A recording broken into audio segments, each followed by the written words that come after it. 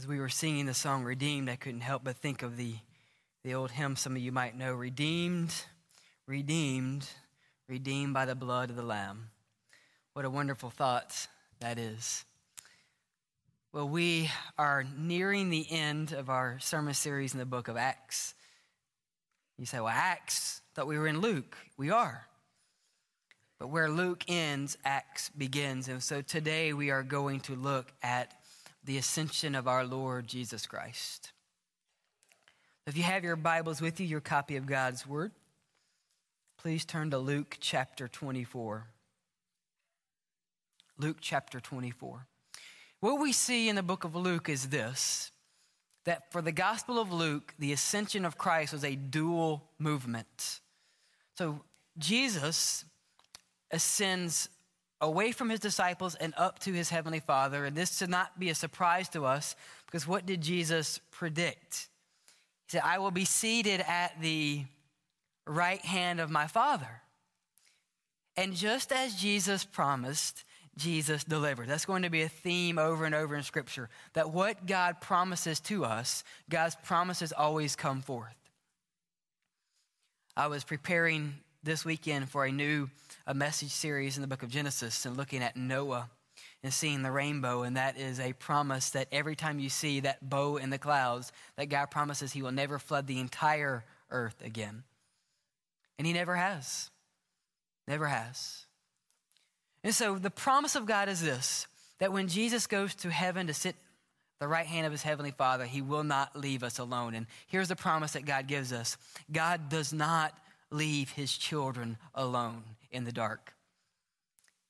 He sends someone to help us, the great comforter, the paraclete, the promised one in Luke, and that is the Holy Spirit.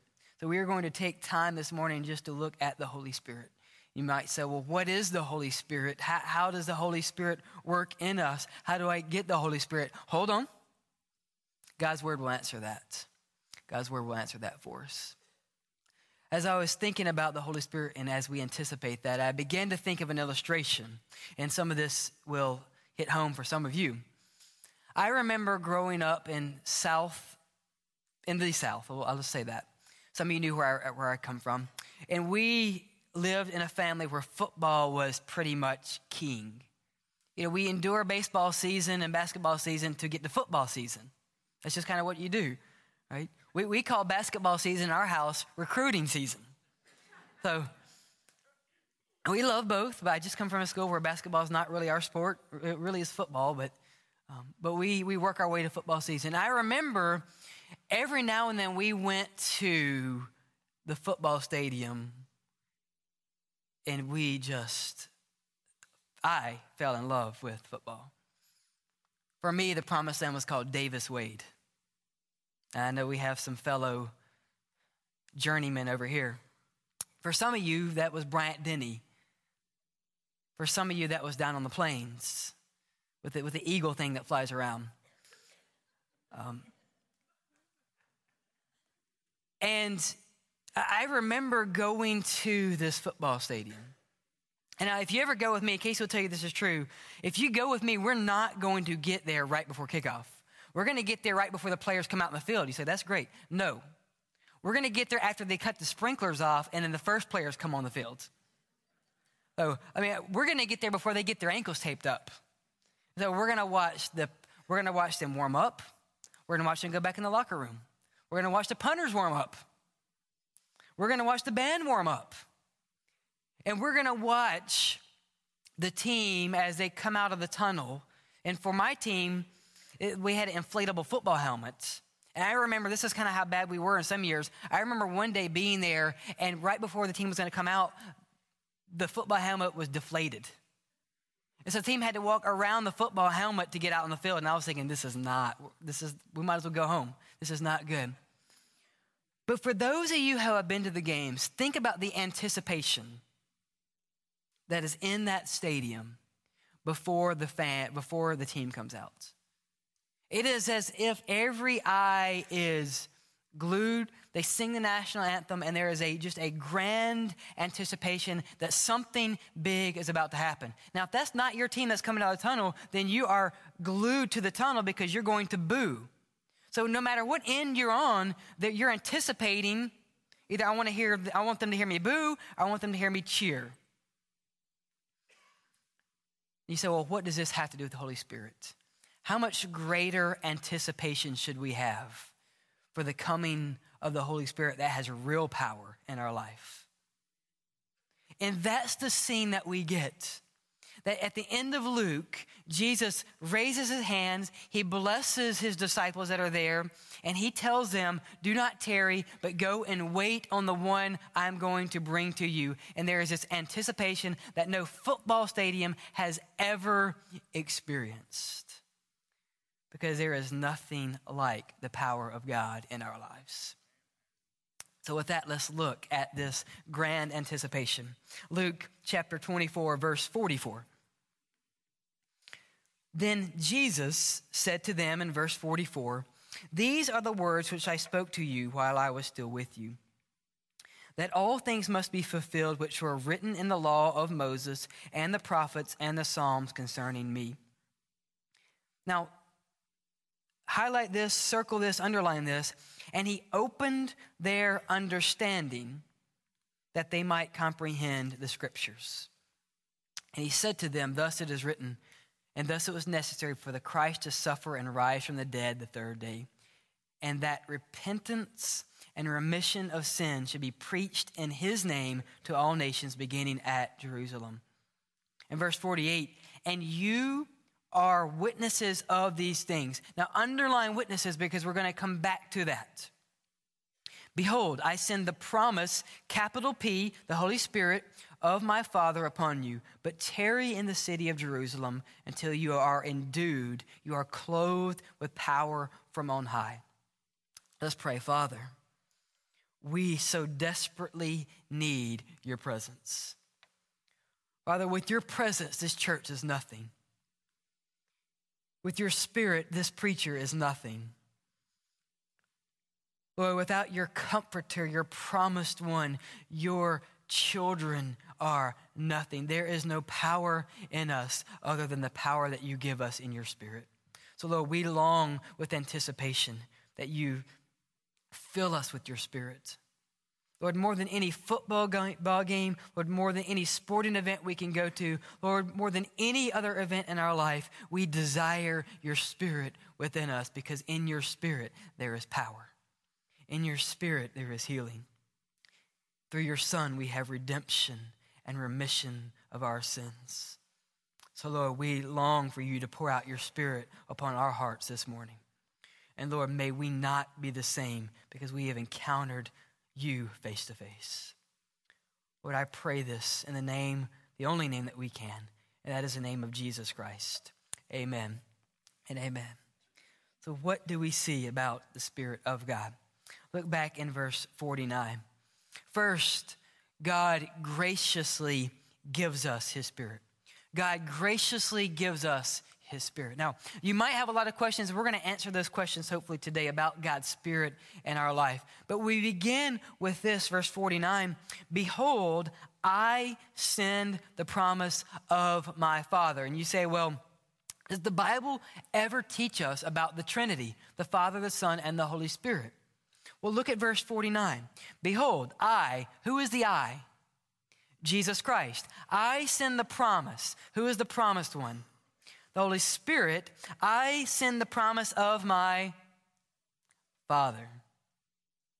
My Father sent me, who now I send the Holy Spirit. Jesus very quickly encapsulates that he is one with the Father and the Holy Spirit is one with the Son. The Trinity there. And how do we get that? Because it is sent by Jesus Christ. Now we have to understand that. Because if we don't understand that God sends his Spirit, then we feel like we can manipulate the Spirit and we can do things to bring the Spirit upon us. It is God's Spirit and God's Spirit alone that convicts you of your sin. It is God's Spirit that not only convicts you of your sin, but then draws you close to him. It is God's Spirit through Jesus Christ that gives us redemption of our sins. It is God and God alone, earlier in Luke 24, that says he has opened their eyes that they might understand the scriptures. It is God's gracious gift that draws us to him. So if you thought that you pursued God on your own, you did not. God has been pursuing you from the beginning. So how do you know that? Go back to Genesis, that he created man in his image. Why would God do that? Because he is pursuing us. God could have created you and I like any image in the world. You could have been a tree. You could have been an alligator, an elephant. You could have been a dog. Ladies, no jokes, please. We could have been anything in the world because our Creator could have made us like anything, and he created us in his image. Why? Because he is pursuing you and I. Well, how do you know that? That's not enough proof. For God so loved the world that he gave his only son, that whoever believes in him might not perish but have everlasting life. God pursues us. So when we look at the Spirit, Pastor, how do I get the Spirit? How am I filled with the Spirit? It is God who graciously gives the Spirit to you and I. Verse 45, he opened their eyes. We know this, though, about any gift. Every gift and any gift has to be received. So even though God is graciously giving you and I his Spirit, that gift has to be what? It has to be received. And we see that over and over again in Scripture. Acts 1:8, you will receive power when the Holy Spirit comes upon you, and you will be my witnesses in all of Jerusalem and all of Judea and to the uttermost ends of the earth. You will receive power.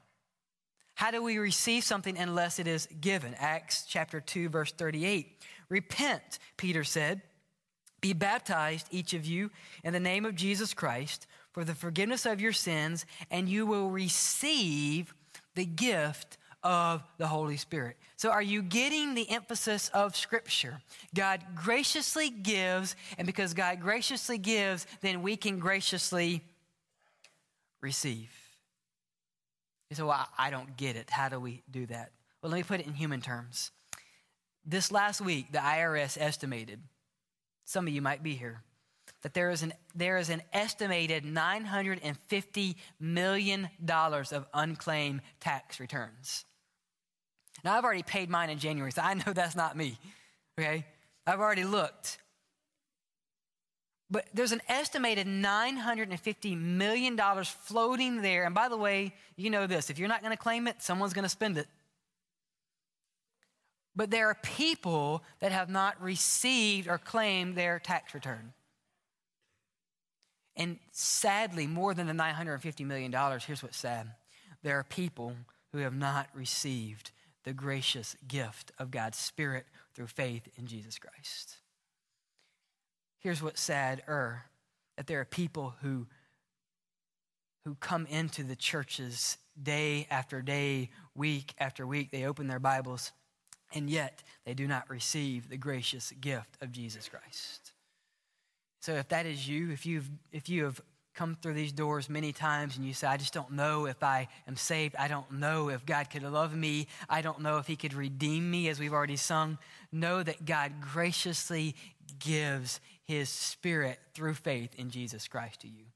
And because God's gracious gift is offered, we have the chance to receive that. God graciously gives his Spirit. He graciously gives. So have you received that Spirit? And also, well, Pastor, when do we get that? I'm a believer, so I want the Spirit. When do we get the Holy Spirit? I believe God's word is very clear that God's Spirit is graciously poured out on every single believer who puts faith in Jesus Christ. So they're waiting here because the Holy Spirit has not yet come. For the believers after Pentecost, when we put our faith in Jesus Christ, you immediately get God's Spirit. Why? Because God does not leave his children as orphans. Jesus Christ rose again, And then he ascended, but he sent his Spirit upon us. Now we're going to work that out, how we have power in God's Spirit. But if you are a believer in Jesus Christ, God has given you his Spirit. And that we can say, thank you, Lord, that we have his Spirit. Graciously offered, graciously given. Verse 49. So what does that look like? When God graciously gives, then what does he give and how do we receive that? Behold, I send the promise of my Father upon you, but tarry in the city of Jerusalem until you are endued, we'll look at that word later, with power from on high. God's Spirit, and this is important for us, God's Spirit is promised. God's Spirit is promised. And we know this about the promises of the Lord. Whatever God promises, he always delivers. And so if God promises you his Spirit, you and I can rest assured with this fact that if God promises me his Spirit, he will give it.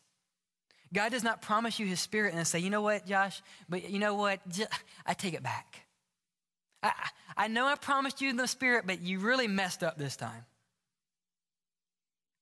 No, God doesn't work that way. Thank God he does not work that way unless you have reached a point of sanctification that I have not. Thank God that his promises do not depend on me. His promises are redeemed and fulfilled through his Son, Jesus Christ. So God promises his Spirit. He delivers. Not only that, I want you to hear this. 1 Peter 1:3. Praise the God and Father of our Lord Jesus Christ. According to his great mercy, he has given us a new birth into a living hope through the resurrection of Jesus Christ from the dead, into an inheritance that is imperishable, uncorrupted, unfading, kept in heaven for you. You are being protected by God's power through faith for a salvation that is ready to be revealed in the last times. So our salvation is protected through God's power. Now that's not just God's power alone. What does Luke 24:49 say? That Jesus will send the promised one and we will be endued with power. Acts 1:8. You will receive power when the Holy Spirit comes upon you. So God, through his Spirit, not only promises his Spirit, but seals us for eternity permanently. So, Pastor, what do you say? I'm saying that God's word is very clear. You cannot lose the Spirit of God because you did nothing to earn the Spirit of God. Jesus Christ earned it on our behalf. Now, through obedience, can we see the power or not? Absolutely. But his Spirit in your life is permanent. And for those that have just come in here worn and beaten down, I pray that that truth just washes over you. Because there are days where I get up and if the Spirit of God depended on me, it would be a bad day. Normally those days are Mondays or Tuesdays when we meet as a staff.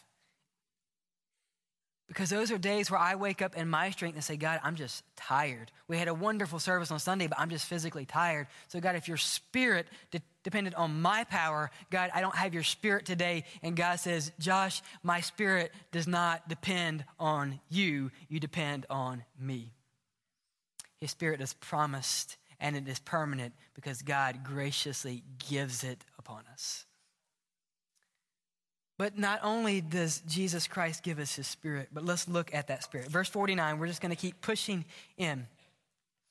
Behold, I send the promise of my Father. We say, thank you, our Savior, for that. But tarry in the city of Jerusalem until you are, if you have the New King James, it says endued. Some of your versions say clothed with power from on high. So here's what we know about God's Spirit. Not only is it graciously given, but through his Spirit, God empowers us. It almost always, really, the Spirit is a metaphor for power in Scripture. Almost always when you see the Spirit of God in Scripture, you will always see the word power. Now, why is that important? Because we do not have the right to be wimpy Christians. We don't have the right to go around and say, the world's just picking on me. Jesus is going to say, yeah, but they killed me, and I rose again. Isn't that what Jesus says to his disciples? Do not worry when they bring you before the judges. Don't worry about what you're going to say, because the Holy Spirit will give you the words. Don't worry when they threaten to take your life, because the grave has been defeated. Do not worry if they take your life, because Paul says to live is Christ. And you know what, world? If you want to kill me, fine. To die is gain. You choose.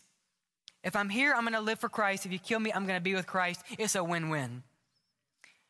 God's Spirit empowers us. And so we have no right to be wimpy Christians anymore. So how do we live in power?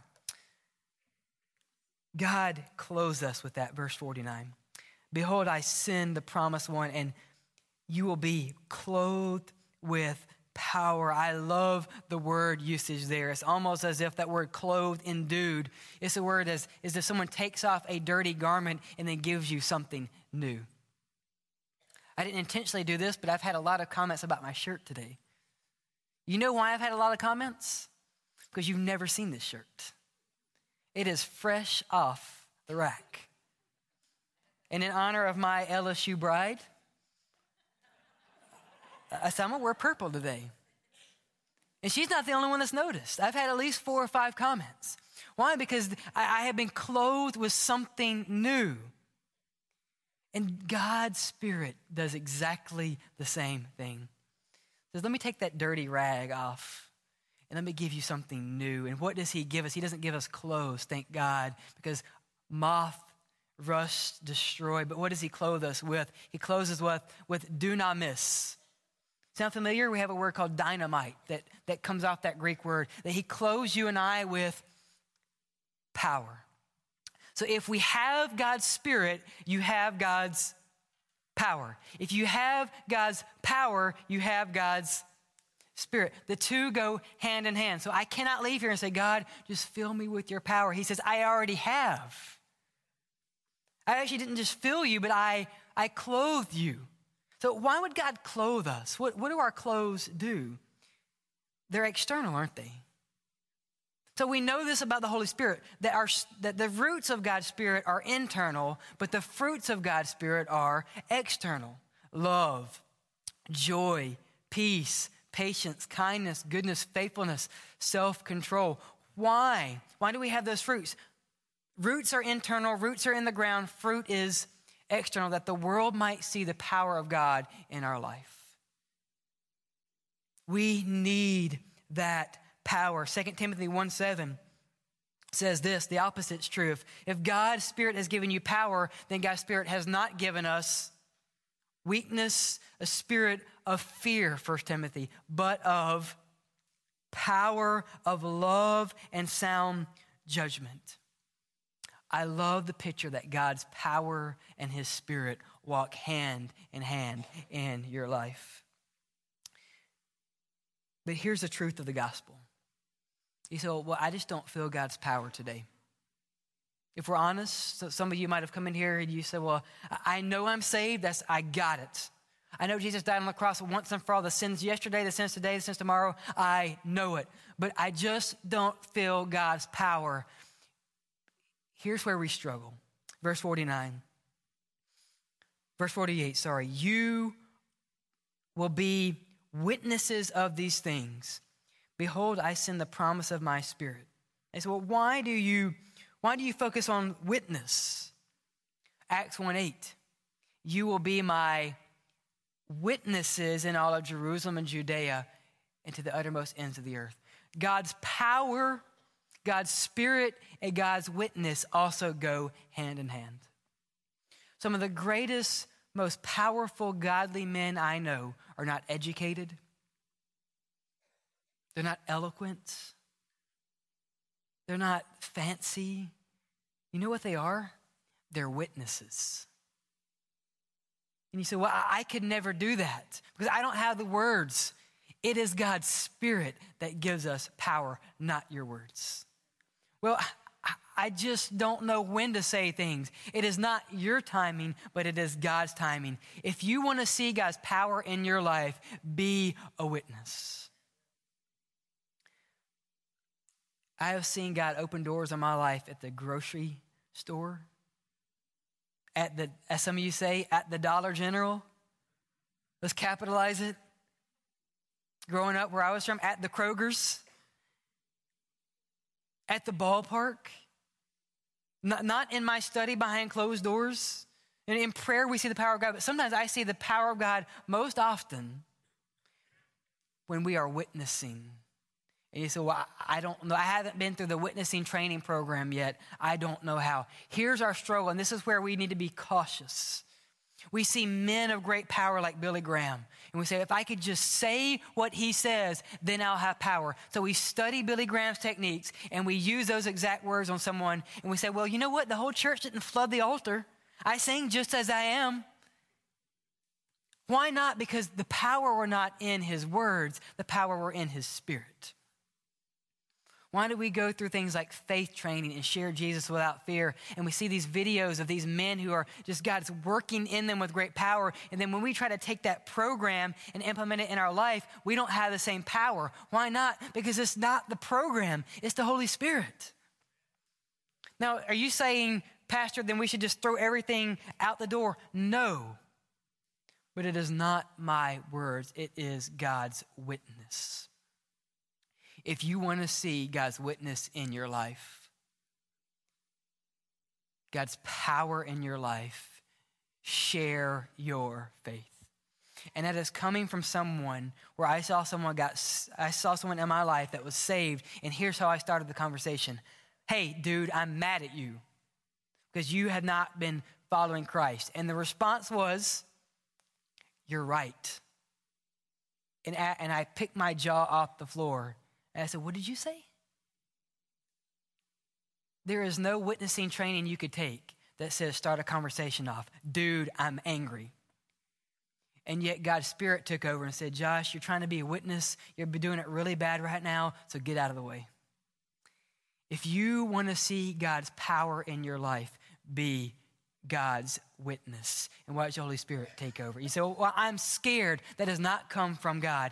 He has not given us a spirit of fear, but he empowers us by his Spirit. And thank God, if you look around, we have room for friends, family, and neighbors.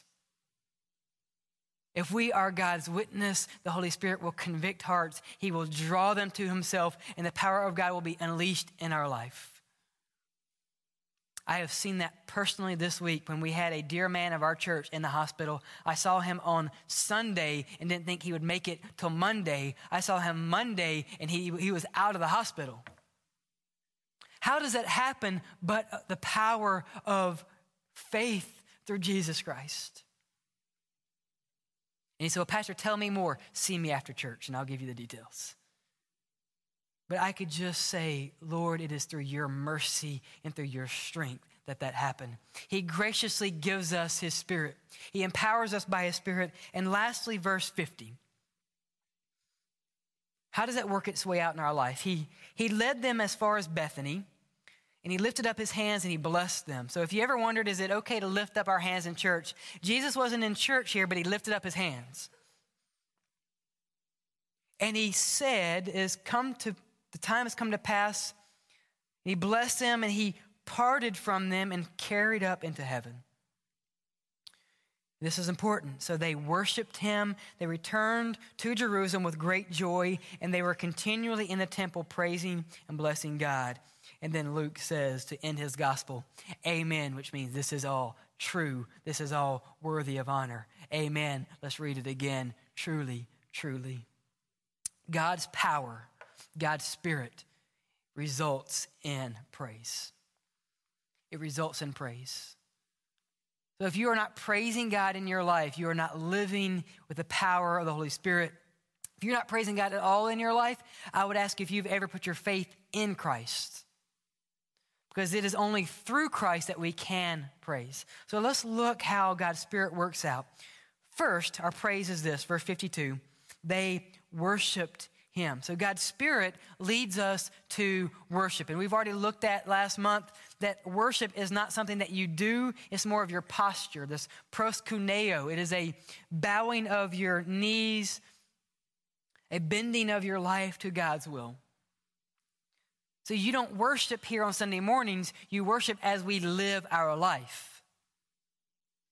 Because if I'm not worshiping on Saturday, chances are I haven't worshiped on Sunday.